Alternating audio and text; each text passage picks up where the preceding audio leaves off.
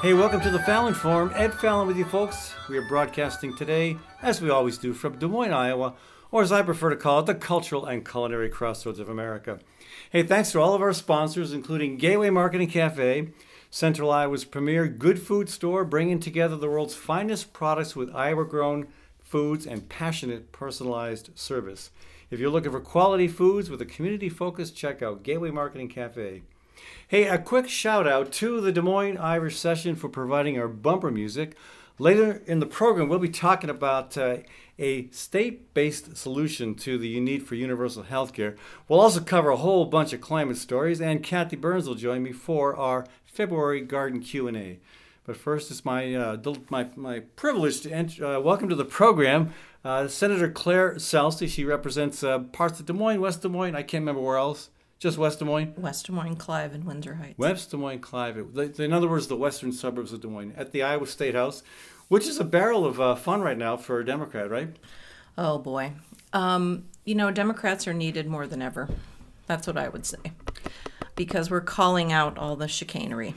Yeah, and I know one piece of chicanery we want to talk about is the nursing home crisis. It is real. I mean, it's so real that even Republicans who have been big recipients of campaign money from nursing home lobbyists and executives, even they are recognizing that, yeah, we got to do something about this problem. Absolutely.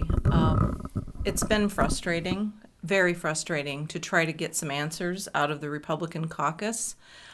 So in December, we decided to call for an oversight committee meeting and basically put them on the spot and say, if this doesn't change, something's going to happen, and something already has happened, and that is a lot of older people have died. And if that wasn't bad enough, we found out it's really tied to campaign donations, and, taking a I'm not looking, you're not seeing attitude about this whole thing, and the money that they've received seems to silence them when it comes to pointing out the things that are going wrong with the industry. And what exactly is going wrong with the industry?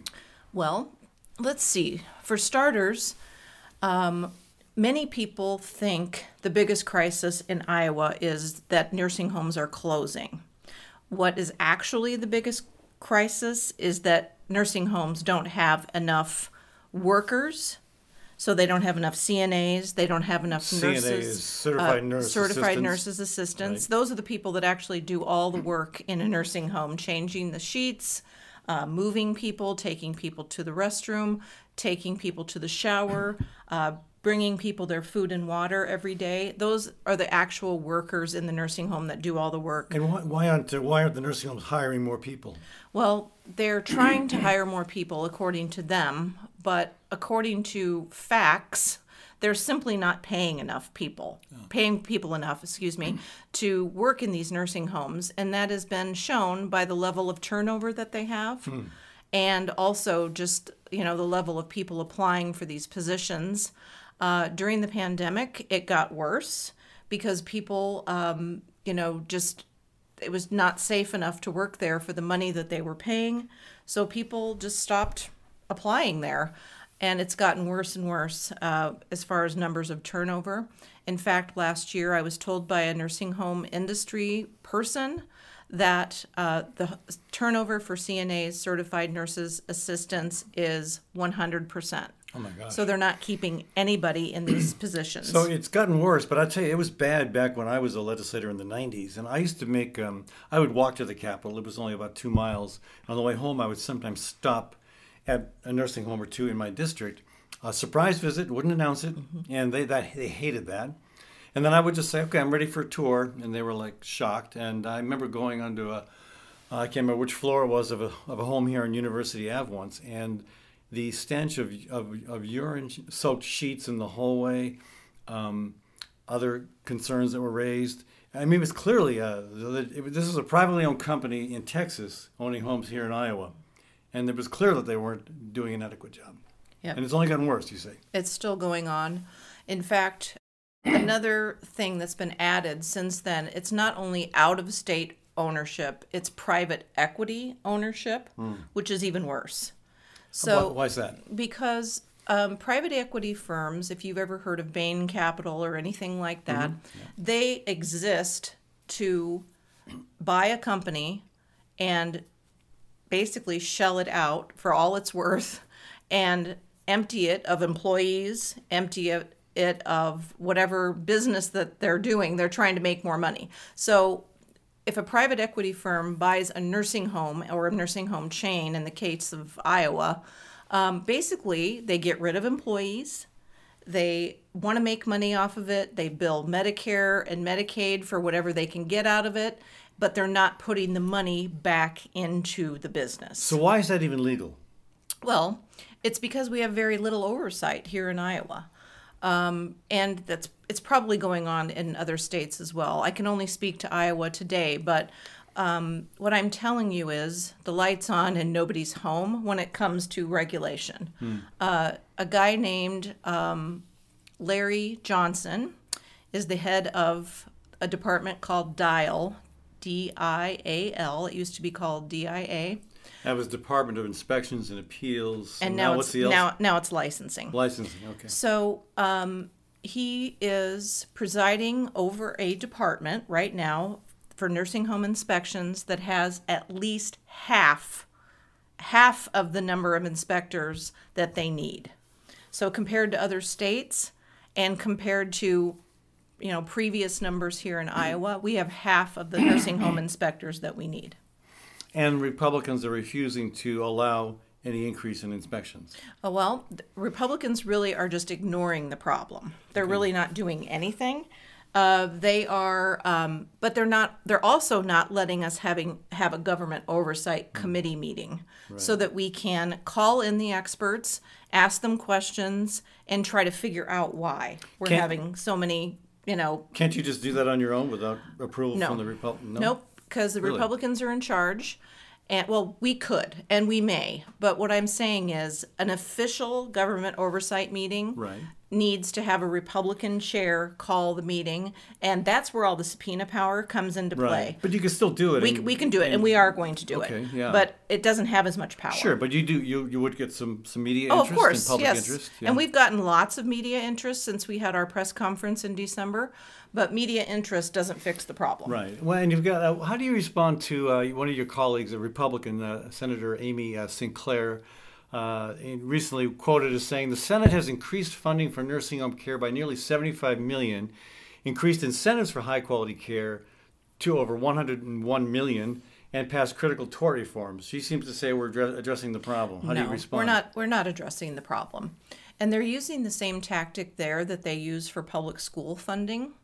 Basically, yes, public school funding has increased millions over time, but when you add in inflation, it means nothing because it hasn't kept up with inflation. And the money they do give to the nursing home industry is without strings. So they give it to the nursing home owners. Like I mentioned, many of them are out-of-state private equity firms. They have no accountability for any of this.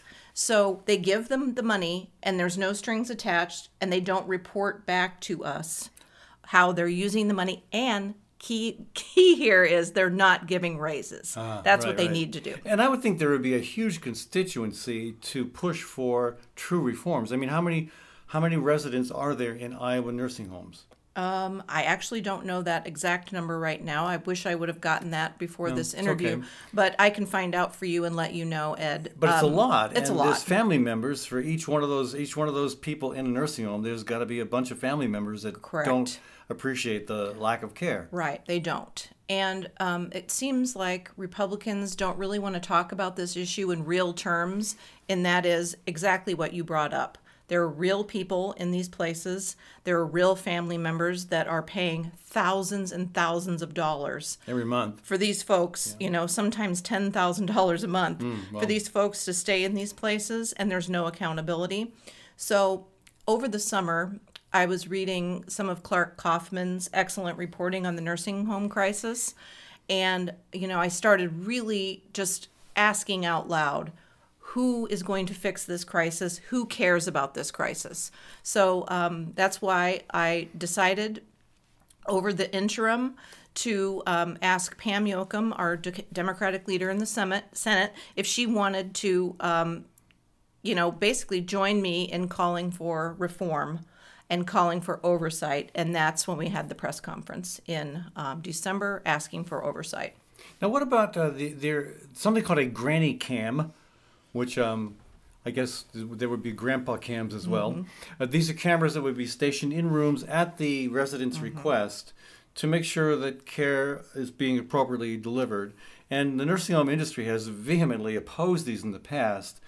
But this year, this legislation seems to be making some progress. What's changed? I'm not sure what has changed in that regard, but they're getting pressure, that's for sure. Yeah. I introduced a bill like that. Charlie McConkey and I introduced it 2 sessions ago, and it didn't get any traction whatsoever. Right. I remember that, and now it is. I mean, didn't it pass out of a committee 20-1? Yes. And, it makes sense to have a camera in a room that is placed by a family member to keep an eye on what is happening to their grandmother while she's in the nursing home. But that would mean accountability. That would mean somebody is in there 24/7 looking at and seeing what's happening. We've had reports of older folks in nursing homes that have a food tray delivered to them at noon for lunch, and then it sits there all day because no one comes in and feeds them because they're not able to feed themselves. So what good is it? That's documented. Oh, absolutely. Yeah.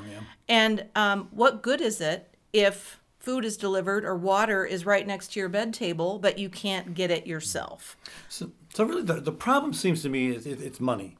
It's the nursing home lobby has become very effective at funding Republican campaigns. And to be honest, there are cases where you can say, well, the Democratic Party isn't doing its job on this particular issue because of money coming into key Democratic campaigns.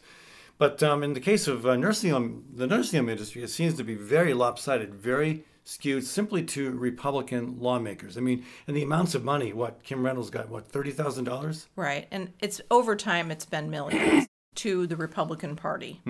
And they just don't seem to like talking about accountability at all. So reading Clark's articles and coupled with noticing that Republicans didn't like to talk about this issue, and me being the ranking member of the Oversight Committee in the Senate, that's really the only power I hold over this issue, and that is bringing it up and making it relevant and letting people understand what's really going on. And as you mentioned, using the media to get the word out about what's really happening. Yeah. So that's what I decided to do. And surely there've got to be Republican lawmakers who've got a parent or a loved one in a nursing home that have that personal connection that would transcend any amount of money they're going to get from a lobbyist. Yes, I'm sure there are. But here's the problem. It seems like there's no urgency. There's no, what do we do about this disaster kind of attitude at all among the Republicans. They just seem to give out awards every year to the Republicans. They have their ceremonies. The nursing home industry gives out these awards. They give out awards, and apparently it comes with money or something. Yeah. I'm probably never going to get one of those, Ed. So I'll just have to rely on. Congratulations on not getting an award. Hey, I'm perfectly fine with that. It's a badge of honor for me. So I really appreciate your staunch position on this and the fact that Democrats have been leading the way for the right kind of changes we need to see.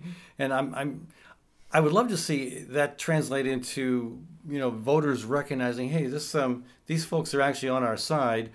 But maybe is part of the problem that there's kind of a lack of comparable bravery on other issues. And I think there are pockets of bravery everywhere. If you pay attention and look to see where they are, you will have no problem finding them. So my pocket of bravery was on the nursing home industry.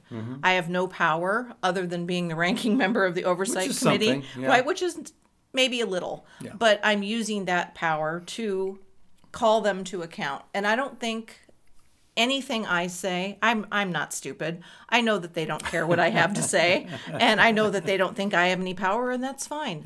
But I am going to use my voice over and over to make sure that the public knows what's going on, and the Republicans know that somebody is paying attention to their inaction.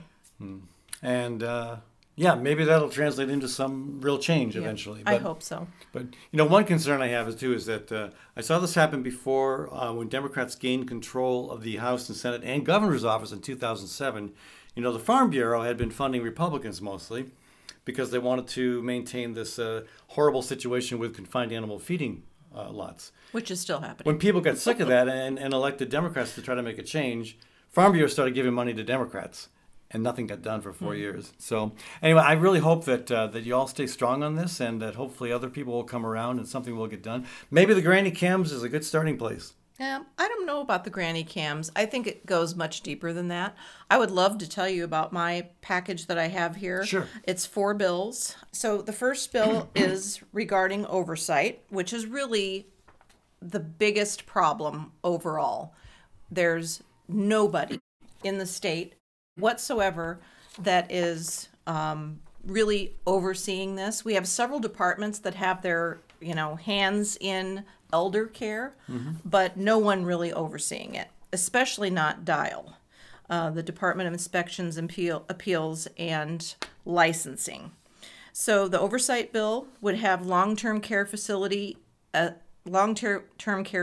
safety council established. As you know, Governor Reynolds is getting rid of boards and commissions, so I'm not holding my breath on this. Right. But we truly believe there needs to be oversight at a level where somebody is in charge of this. So this oversight facility safety council would be established to make sure someone is paying attention to this full time.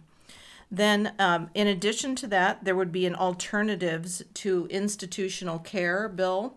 So, as you know, a nursing facility, big nursing facility in whatever town, is not the only way that people take care of their elders or elders take care of themselves.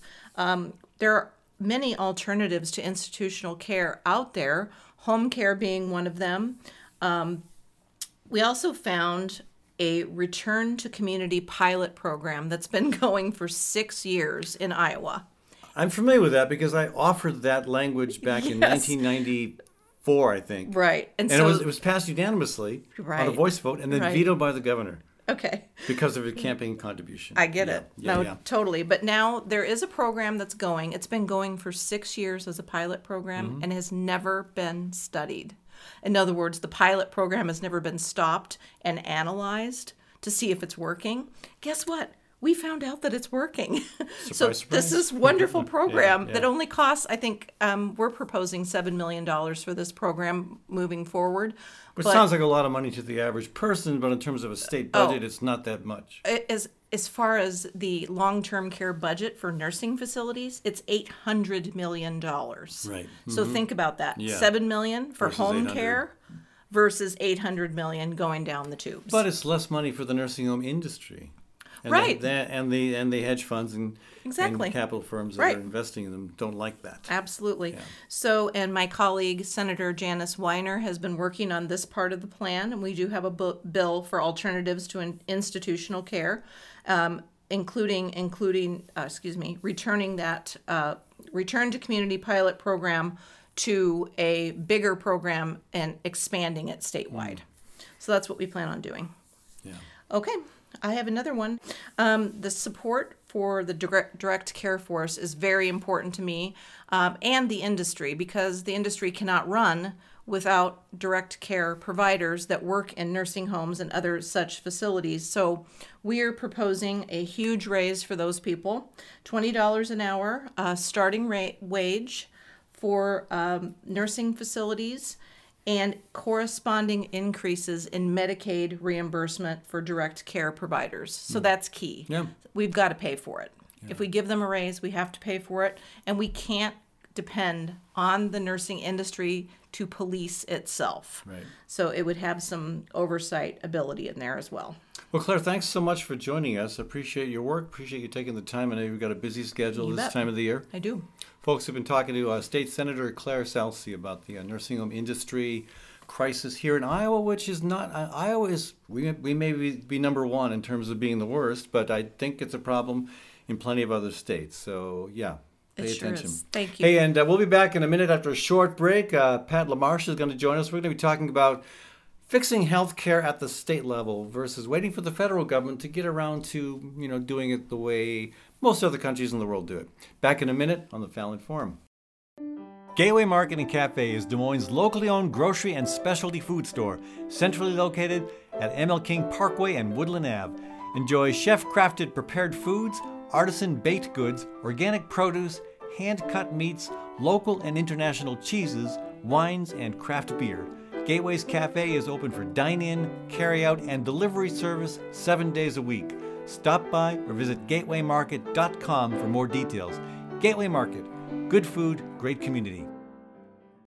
At Story County Veterinary Clinic, Dr. Kim Holding has over 30 years of experience working with all creatures great and small. Cat, dog, horse, cow, elephant.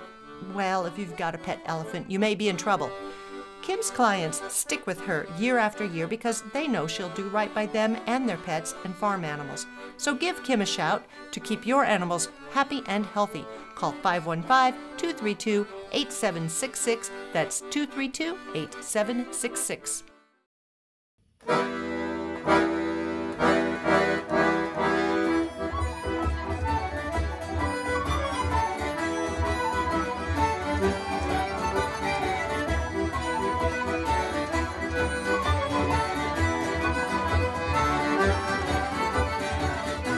Hey folks, welcome back to the Fallon Forum.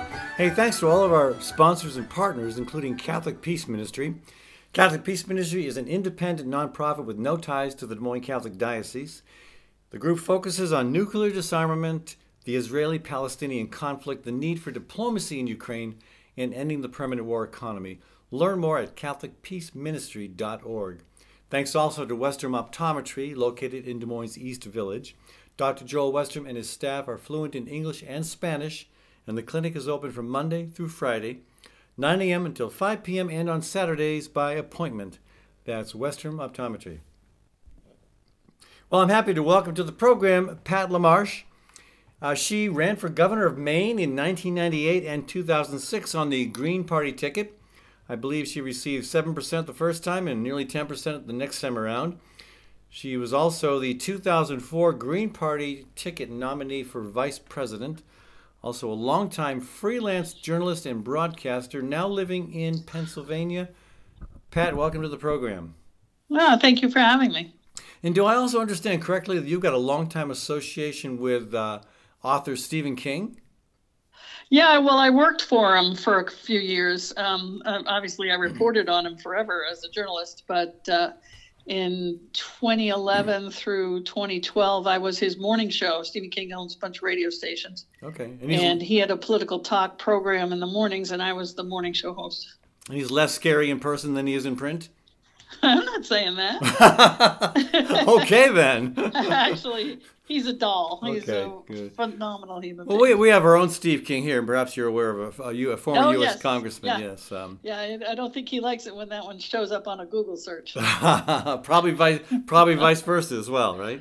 Yeah, anyway, probably. Yeah. So anyway, so we wanted to talk about maybe we'll talk a little bit about politics as well, but let's focus on healthcare because you've done a lot of work on this issue, and it continues to be an issue that a majority of candidates running for office, either state legislative or Congress, bring up, and it seems like an issue, despite all kinds of tweaks and reforms, doesn't seem to get better to the point where people are satisfied with it. So tell us your thoughts on what we need to do to address the healthcare problem in our country. Well, healthcare in the United States is a problem. It's not a problem anywhere else in the industrial nations of the world, and in some of the second world, it's still not a problem. Japan, Canada, France, UK, you name the country, they live longer and pay less. So the only place it's a problem is where it's treated as a commodity and a active part of the capitalist culture, and capitalist structure. We're the only country that does that. Oh yeah, the only country that's, first of all, we're the wealthiest country in the world, so you'd think we'd be doing the smart one. But yeah, I mean, if you live longer and pay less in any of these other countries, why are we doing it our way? Why are we paying more and dying sooner? Okay, It just defies logic. Let me throw that question at you. Why are we doing it this way? Well, the historical reason is because at the end of World War II, when most of, or nearly all of Europe was switching to a system of universal health care, there was a hiring freeze, a wage freeze in the United States to curb inflation. And most employers, in order to entice the best candidates, would offer health care as a benefit. That made became part of the benefit culture instead of as a form of compensation with your job. But that made sense back then, right? Well, yeah, because, only 10 years earlier, penicillin wasn't even a thing in Fleming's mind till 1932, and 100 years earlier, it was leeches and boils and things. I mean, it was the late 1800s before the x-ray was invented. So there wasn't anything about healthcare that even the founding fathers, I mean, the biggest founding father, George Washington, was murdered by his doctors, right? He was bled to death for having pneumonia while a bunch of Native Americans were saying, hey, we've got these roots we chew on that makes your fever go down. But they were doing it the old way. And it seems like the United States has been stuck in doing it the old stupid way ever since. So we just carry that forward where drug companies make a ton of money. So drugs have to be priced outside the scope of anyone who doesn't have insurance, and et cetera, et cetera. Well, yeah, the fact that the current healthcare system in the U.S. is stupid is secondary to the fact that there are a handful of industries that are making money hand over fist on it. Absolutely. I mean, that was part of the initial part of Obamacare that was interesting to me. Was one of the many pages of that bill were the fact that there was a cap on the profit insurance companies could make. So if a company made more than a certain amount of money on, their actuarial probability of you making it, depending on what medicine you got, they had to give people back the extra money. They had to send checks back. And I think in 2012, that did happen. Insurance companies reimbursed people because they'd overcharged them in their premiums, and they made too much money. They made more than the 28% profit maximum, or whatever the number was on Obamacare. What's happened since then with that provision? I'm not sure what's happened with that provision. I think the only real tweaking that's gone on with it has been things like whether or not there's a penalty, which of course during the Trump administration, the penalty for not having health insurance was eliminated.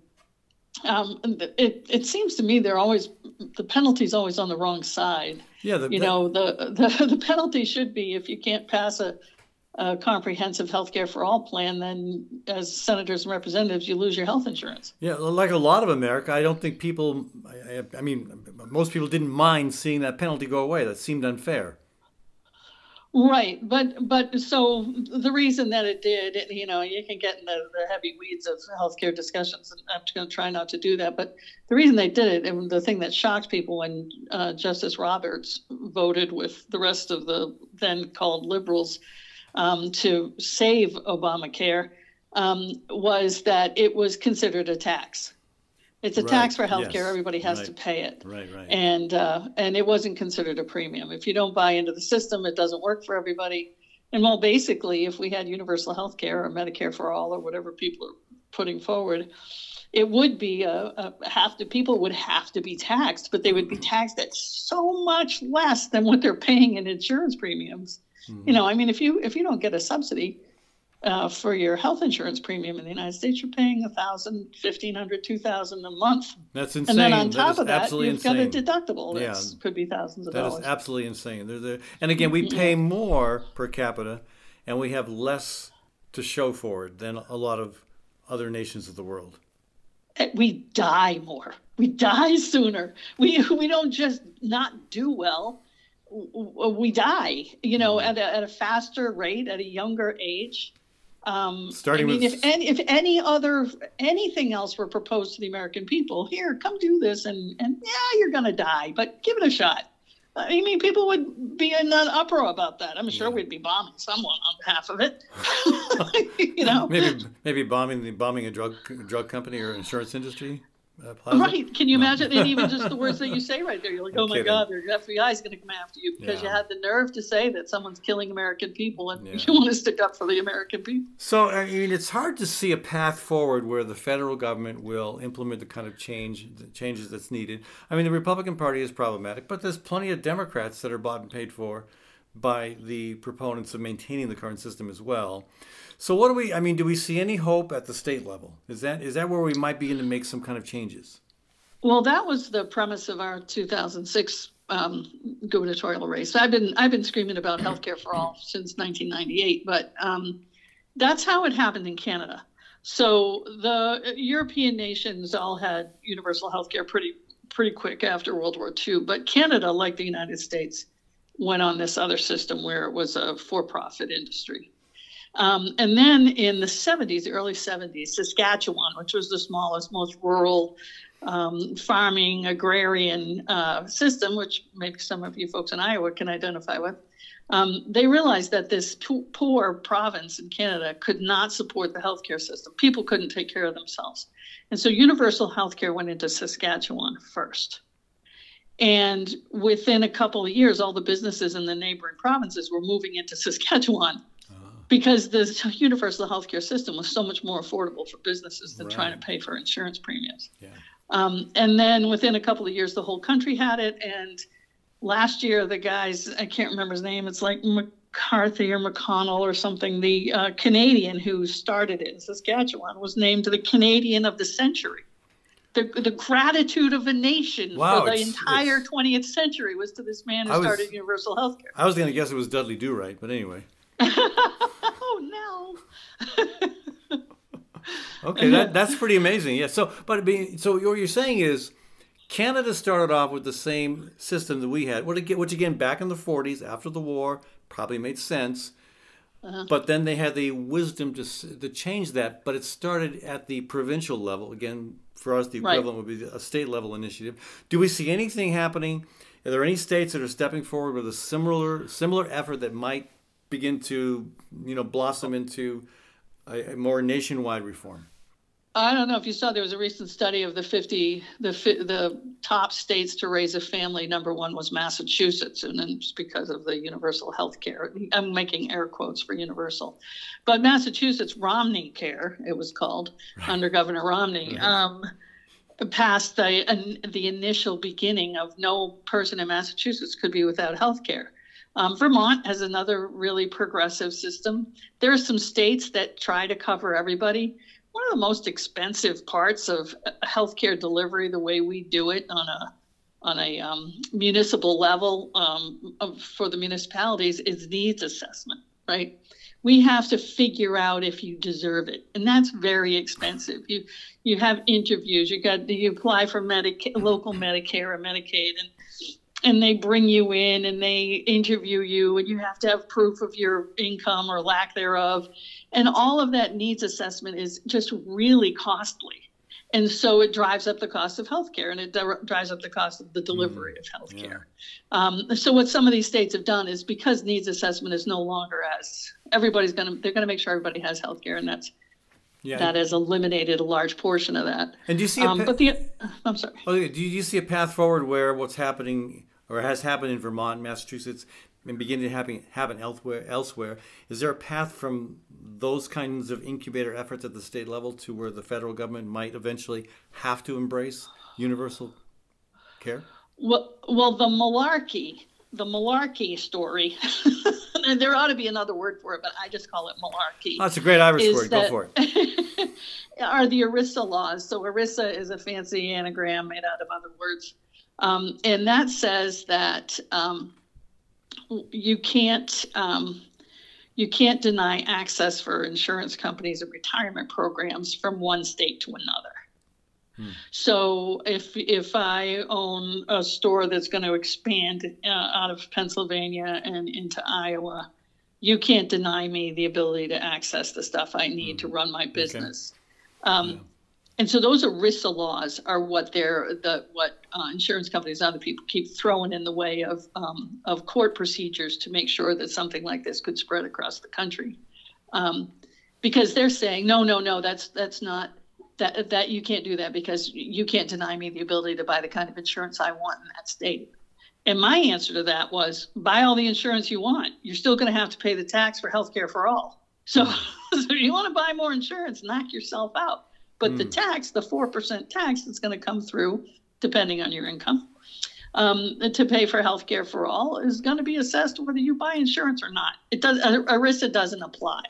But the truth is, I that's my non-malarkey approach to it, and I don't see, The truth is, if we did have a universal healthcare system like other countries have, it would probably mean people would overall pay way less than they do now. Oh my God, so much less, so much less. So think if you're making, let's just say you make $5,000 a month, just for easy math, and 4% of that now you're going to pay in for your portion of Medicare for all. So that's $200. Well, is that right? Yeah, that's $200. So otherwise, you'd be paying $1,000 for a health insurance premium. Well, I guess that's a lot cheaper. Yeah, well, it's still a lot of money, but yeah. Yeah, of course it's cheaper. And we have 130 countries that prove it's cheaper. Right. Because they live longer and pay less. Yeah. Well, Pat, I got to run to a break. I'd sure love to talk with you about some other issues as well, and maybe we'll have you back on sometime, but I got to run to a break and really appreciate your insights and perspective on healthcare. Thank you for joining us. Oh, it's been my pleasure. I love your show, by the way. Oh, thank you. Folks, have been talking with Pat LaMarche, former Green Party candidate for various offices, governor in Maine, vice president of the U.S., and a longtime advocate for reforming our healthcare system. Thanks again for joining us, Pat. And when we come back, folks, on a short break, I'll be going through a bunch of some updates on climate change, including what's happening in California with these crazy rainstorms.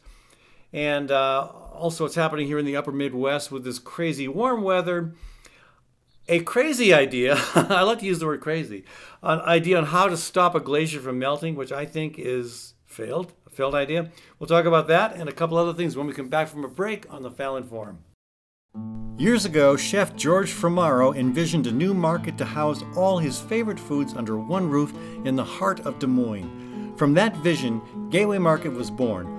Over the years, Gateway has become Central Iowa's premier good food store, bringing together the world's finest products with Iowa-grown foods and passionate, personalized service. Gateway's welcoming environment in downtown's Sherman Hill neighborhood encourages discovery and honors the simple pleasures of the table.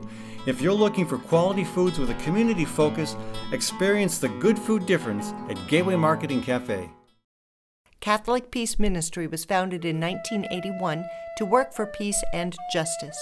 It's an independent nonprofit with no ties to the Des Moines Catholic Diocese and is guided by an ecumenical board representing many faith traditions. CPM focuses on the urgency of nuclear disarmament and the need for diplomacy in Ukraine. CPM also provides an educational forum about the permanent war economy, which must be challenged if we are to achieve lasting peace and justice. Learn more at catholicpeaceministry.org.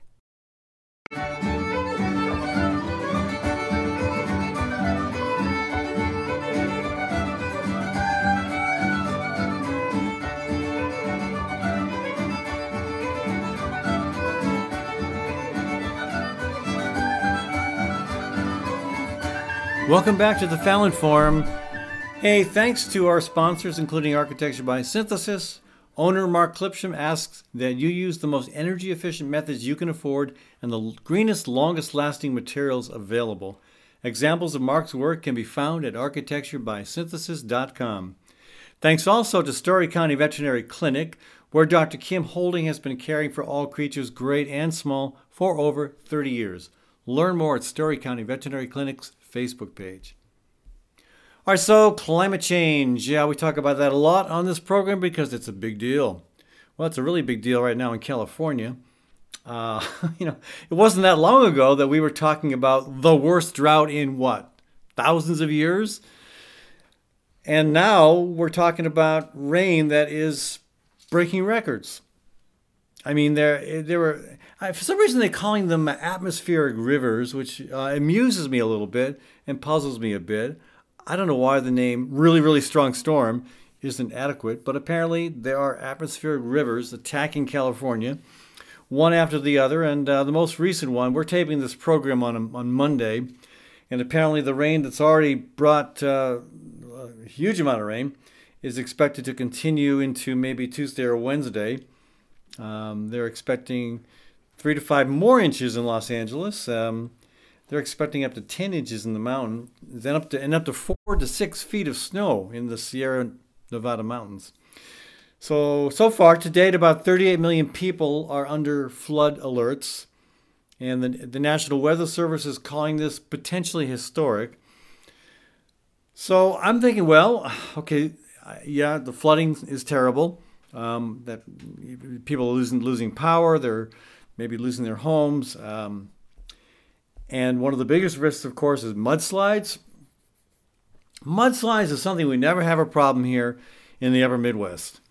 We have other problems, but mudslides not one of them. Apparently, they kill about 25 to 50 people a year, and the risk of a mudslide is greatly increased, I am told, anytime you get 3 to 4 inches in a day. 3 to 4 inches of rain in a day. So, the silver lining in all this, of course, the silver lining in this atmospheric river is, will this end the long-standing, worst ever California drought? And, of course, a big part of addressing California's drought is the refilling of Lake Mead, which is, of course, fed by primarily by the Colorado River. 98% of what goes into Lake Mead comes from the Colorado River. And so I was thinking, well, gosh, with so much rain happening now and previously and even over the last, year or so, the conditions have been better. I was thinking, well, maybe Lake Mead will finally fill up. Maybe, in fact, it'll be too full. Well, according to Newsweek, Lake Mead's water levels have risen slightly after the recent heavy rainfall. But an expert, Jennifer Pitt, warns that there is little chance it will refill. And she says, quote, for more than 20 years, the amount of water stored in Lake Mead has declined as Colorado River water uses have exceeded supplies, and climate change is making this worse. So again, it's not just climate change, it's the fact that we are demanding more and more of our resources.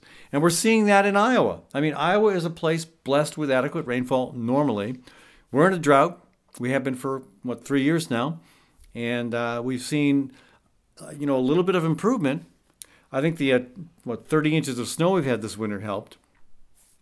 And I'll talk more about that in a second. But as we're adding more houses, more businesses, and here in Iowa, some of the big water consumers are ethanol plants and data centers. We have a lot of data centers coming in, and they're big users of water for cooling. So again, same thing in California and the West generally. The states that depend on the Colorado River, they can't. You can't continue to see growth and development and demand for more water and expect Lake Mead ever to refill to the point where it's going to meet the needs. So at some point, that piper is going to need to be paid. So how many? And I was amazed. I wonder how many people are actually reliant upon water from Lake Mead. 25 million. 25 million. That is 8 times the population of Iowa, dependent upon one lake, fed primarily by one river for their water. Anyway, so I hope the people in the upper Midwest who listen to this program are enjoying spring. It's February 5th, and I'm calling it spring. Actually, I started calling it spring about a week and a half ago. We had a little dusting of snow in November here in Des Moines. We had 0 inches of snow. We had 0 flakes of snow in December. First week of January, toward the end of that first week, it hit. The polar vortex was busted up by the incredibly warm temperatures in the Arctic. All that stuff got pushed down here, along with lows that went down to negative 17 in Des Moines and dropped about, 27, 28 inches of snow on us altogether through 4 storms. So what I like to call real winter, because that is, we used to have, winter used to be, the ground would freeze sometime in maybe November, definitely December, and it would stay frozen, deeply frozen, until March. And I was digging in the soil in early January. And then, of course, our 3 weeks of real winter hit. But now, 3 to 4 days ago, February 1st, I went out and I thrust a spade into our garden. And no problem, there's no frost in it, which has been great. It's allowed me to do composting. It's allowed me to, repair some garden beds. But it's not good. This is not good. And here's one reason it's not good, and that is if fruit trees get the cue that, hey, it's warmed up, guys, it's time to put out some buds and flowers. If they get that cue, and they probably will the way things are going, it's inevitable there will be a really hard, nasty freeze in late March, early April, mid-April, and it could easily kill off all those blossoms and decimate the fruit crop for 2024. That is a very real possibility. And so, and again, to the folks who, I know it's a shrinking audience, but I want to respectfully, recognize that there are climate deniers out there listening to this program. But, with one major historic record after another, right now, December in the upper Midwest was the warmest on record. And again, this is following one record after another. And a lot of times the records are oscillating between excessive heat, extreme cold, excessive drought, excessive rain. And this is all part of what the climate models predict. So, we have to start taking this seriously. And I guess I should be glad, bringing me to my third story, I should be somewhat glad that there are some scientists taking this seriously when it comes to preventing the Thwaites Glacier from melting. Now, Thwaites is huge. If it melts, it's going to be sea level rise off the charts. Now, The Guardian is one of my favorite mainstream papers, but sometimes I have a hard time with their angle. They seem to have bought this idea that it's possible to construct a 62-mile-long, quote, curtain, being called a curtain, anchored to the seabed in front of the Thwaites Glacier that would prevent it from melting. The idea, I guess, is that this would the barrier would partially restrict the inflow of relatively warm water that kind of eats away at the base of the glacier. I have a real hard time seeing how that works, and I guess I'm reading this article thinking, okay, so somewhere in here, somebody's going to say, hey, this isn't really that good of an idea. And no, there's no objective opposition to this idea of building a 62-mile-long curtain to prevent a glacier from melting into the sea. And this reminds me, and I like Andrew Yang a lot, but I was embarrassed when Kathy and I went to one of his events back in 2019 at a coffee shop here in the little town of Johnston, and questioned him about climate change. And he said it is the number one problem. But we can't talk about it yet. We can't talk about it compellingly because people are more concerned about basic things like how they're going to pay for rent. And I think his line was, so the penguins are going to have to get in line, which we had a lot of fun with that idea. But what really bothered me was Yang's recognition that, yes, this is the biggest challenge we face. And one of his responses was, well, we need to start doing things like packing dirt around glaciers. Okay, probably the only thing less sensible to me than putting a curtain in front of a glacier is packing dirt around it. Anyway, the bottom line is we can't tech our way out of this problem. It is our obsession with technology in part, and our flagrant use of resources like they're all renewable. This is what's got us into the problem. We're not going to get out of this problem by some high-tech solution. Anyway, I'm reminded of the movie Don't Look Up. The rich guy wanted to blow up the asteroid so he could harvest its metals, and that didn't go real well. Anyway, that was just a movie. This is not. This is a real proposal. Build a curtain around the Thwaites Glacier. It ain't going to work. Hey, one more thing I want to talk about, coming back to the home frontier, is Des Moines, like many cities, is, quote, blessed, in quotes, with lots of surface parking. In fact, Des Moines has a lot more surface parking than, say, Chicago, which has what? Chicago's what? I think 4% of downtown Chicago is surface parking. Des Moines, 26%. That's over a fourth of the downtown real estate taken up with parking for cars that are used, 8 hours a day? So I'm glad to see officials talking about this being a problem. That's good. But what they all seem to want to talk about is building housing and commercial development there. And that's okay for some of it. But this is a huge opportunity to actually begin to create green space, parks that can be great places for kids to play, people just to hang out, and also great places for an orchard to provide fruit and other food. Some of these lots could be community gardens, garden beds. Some could be greenhouses. There's so many possibilities beyond just filling all that 26% of the real estate with commercial and housing development. Anyway, so hey, that's a bit of my my take on the situation of climate change. Back in a minute, Kathy Byrnes is going to join us. We're going to have our February garden Q&A. Architecture by Synthesis provides planning, design, and design-build services for high-performance, low-maintenance, affordable homes and buildings. Owner Mark Clipsham asks that you use the most energy-efficient methods you can afford and the greenest, longest-lasting materials available. Examples of Mark's work can be found at architecturebysynthesis.com. That's architecturebysynthesis.com. At Westrom Optometry, Dr. Joel Westrom and his team provide a variety of services, including comprehensive eye exams, children's eye exams, and LASIK co-management. Whether strictly utilitarian or a fashion statement, your comfort and vision are Westrom's primary concern. Dr. Westrom and his staff will work closely with you to determine the best solution for your eyes, prescription, and lifestyle. Services are provided in English and Spanish, and the clinic is open Monday through Friday from 9 a.m. till 5 p.m. and on Saturdays by appointment. That's Westrom Optometry, located in Des Moines East Village.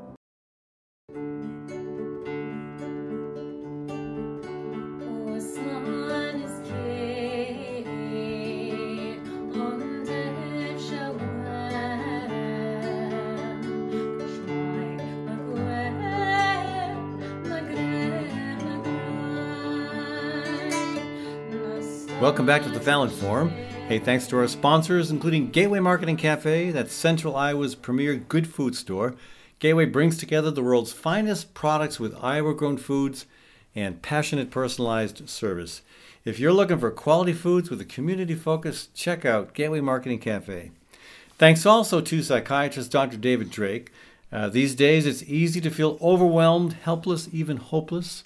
Wherever you live in Iowa, psychiatrist Dr. David Drake can help through the convenience and privacy of televideo counseling offered on a self-pay sliding scale basis. Contact Dr. Drake at daviddrakefamilypsychiatry.com. Hey, Kathy, welcome to the program. And it being the first week of the month, it's time for our monthly garden Q&A session. Yep, it's February, the month of love, and we love answering questions that people post on social media. Also forums. Black History Month. It is. Thank you. That's a good coverage. Also the shortest month of the year. It is the shortest month. So some of the questions in no particular order that we're seeing on social media that we felt were pertinent right now. Somebody's asking, are there any composters in this group? Well, yeah, a lot of composters in the garden groups. Can I add flowers from a florist to my compost, or are they treated with something that will damage the microbiome? Boy, I do not know the answer to that because I never buy flowers. Sorry, Kathy. You have a couple of times. Right. A couple of times. That's that was true. lovely. I have. And almost never buy flowers. I would say first ask your florist. And if how many flowers do you get? Do you get tons of flowers from florists? Maybe people do. So ask the florist. But I probably don't think it's worth the risk. Also, in addition to chemicals, there might be dyes and things that you don't want getting into your food. Yeah, I see a question too about tips about rotating plants. This person says, my dad only has one 2 by 6 foot raised bed. He grows peppers and tomatoes. Is rotating going to do anything? He currently just amends the soil every season with new compost. That's hard. That's not a real fortunate situation. Not a lot to work with, is it? Even if they'd swapped the peppers and tomatoes year over year, they both can deplete a lot of nitrogen, and the tomatoes, of course, can bring a lot of blight and keep adding. I would suggest that broaden it a little bit. Yeah, maybe try to find a way to like beans. Yes. Or peas or something else, right. Every other year or even every 3 years, plant something different so you can regenerate that soil. That would be very helpful because your soil will wear out eventually. So not a good situation. Someone's asking if anyone has grown carrots, radishes, beets, or lettuce in pots or in an egress window well. They say there's a south-facing window well and has plastic cover maintaining 40 degrees. And yes, we grow a lot of things in pots. Yeah. Window wells, that'd be nice. We don't have a south window. But, no, we don't. Wouldn't that take away the purpose of the window well if you have to escape from your basement? I'm not really sure how that would work. I don't know either, yeah. But the we've had some very successful plants grown in pots. I mean, one comes to mind was a hot Thai pepper. Mm-hmm. That was our best hot Thai pepper ever. We had like 150 fruits from that one plant. Whatever you're growing in those pots, make sure that pot is deep enough for the root size that you're going to accommodate. A hot pepper is going to have a deeper root. Yeah. Tomato's going to have a much deeper root. So make sure you've got a nice deep pot for that. But if you've got a few shallower pots, you can still do radishes aren't very very long. Lettuces. Beets, maybe you want to space them accordingly so they can get their foliage and develop a nice root for you. Here's an interesting question. Any suggestions for exercises and stretches to start now so I'm ready to go with work outside in a few months? I'm not in bad shape, but always feel it the first few weeks in the dirt. I really liked that question. And they address it to their, quote, older gardening friends. Why not to everybody? Especially if you have had to be more sedentary through the winter, can't get out for walks and things. I mean, to me, I do watch out for that because I tend to be clumsy and fall a lot. And overstretching, I've put out my back and things. So I do find that yoga helps me maintain year-round. It helps me maintain strength in my back, my limbs, and then also with balance and flexibility. And considering the fact that doing garden work last year, I stepped in and fell in a rabbit hole, tearing a hamstring. Thought about changing your name to Alice. It makes me think that if I weren't trying to stay healthy, it could have been a much worse fall. Yeah. Well, just a discussion. This wasn't a question, but somebody had a comment, so we can just discuss. While we are dreaming of spring in our next garden, buying and starting seeds, don't forget to dig into our pantries and freezers, planning meals, and, quote, shopping from our last season's bounty. Bravo, yeah. Because it's easy to do that. You get excited during the season, you preserve some food in your freezer or cans, and then you forget about them. That's right. They sit on a shelf for years. And we don't forget about stuff, but we find that we have so much stuff, it's hard to use it all. And that is one way that people can monitor and plan for the following year's planting. And I just discussed this at a presentation that we presented as Birds and Bees Urban Farm at the Greater Des Moines Botanical Gardens. We were asking about how to extend the season of salad greens or how to get the most out of your garden. And so making sure you keep track of what you're actually consuming is a big part of using your space wisely. Yeah. You might have an excess of something, and you could have had more variety in your diet if you'd planted some other stuff. For example, we historically have planted 2 rows of okra. Mm-hmm. And with 8 bags of frozen okra still in the freezer, we're gonna cut it back to just one row of okra, and make other use of that other space. That'd be a total maybe of 8 or 10 plants. That's plenty. That's plenty for okra. For us. And they're so prolific. Yeah. Mm-hmm. Hey, all right. Hey, Kathy. Thanks for the conversation today, folks. Thanks to our guests, Claire Celsi and Pat LaMarche. Also, thanks to our production team of Sherry Herdina, Forrest Detterman, Charles Goldman, Kathy Byrnes, and myself, Ed Fallon. Thanks also to our local small business partners, Gateway Marketing Cafe, Architecture by Synthesis, Story County Veterinary Clinic, Western Optometry, and Dr. David Drake family psychiatry. Thanks also to our nonprofit partners, Catholic Peace Ministry, Iowa Physicians for Social Responsibility, Bold, Iowa, and Birds and Bees Urban Farm. Finally, thanks to the Des Moines Irish Session for our music. We'll be back next week with another hour of cutting-edge talk radio.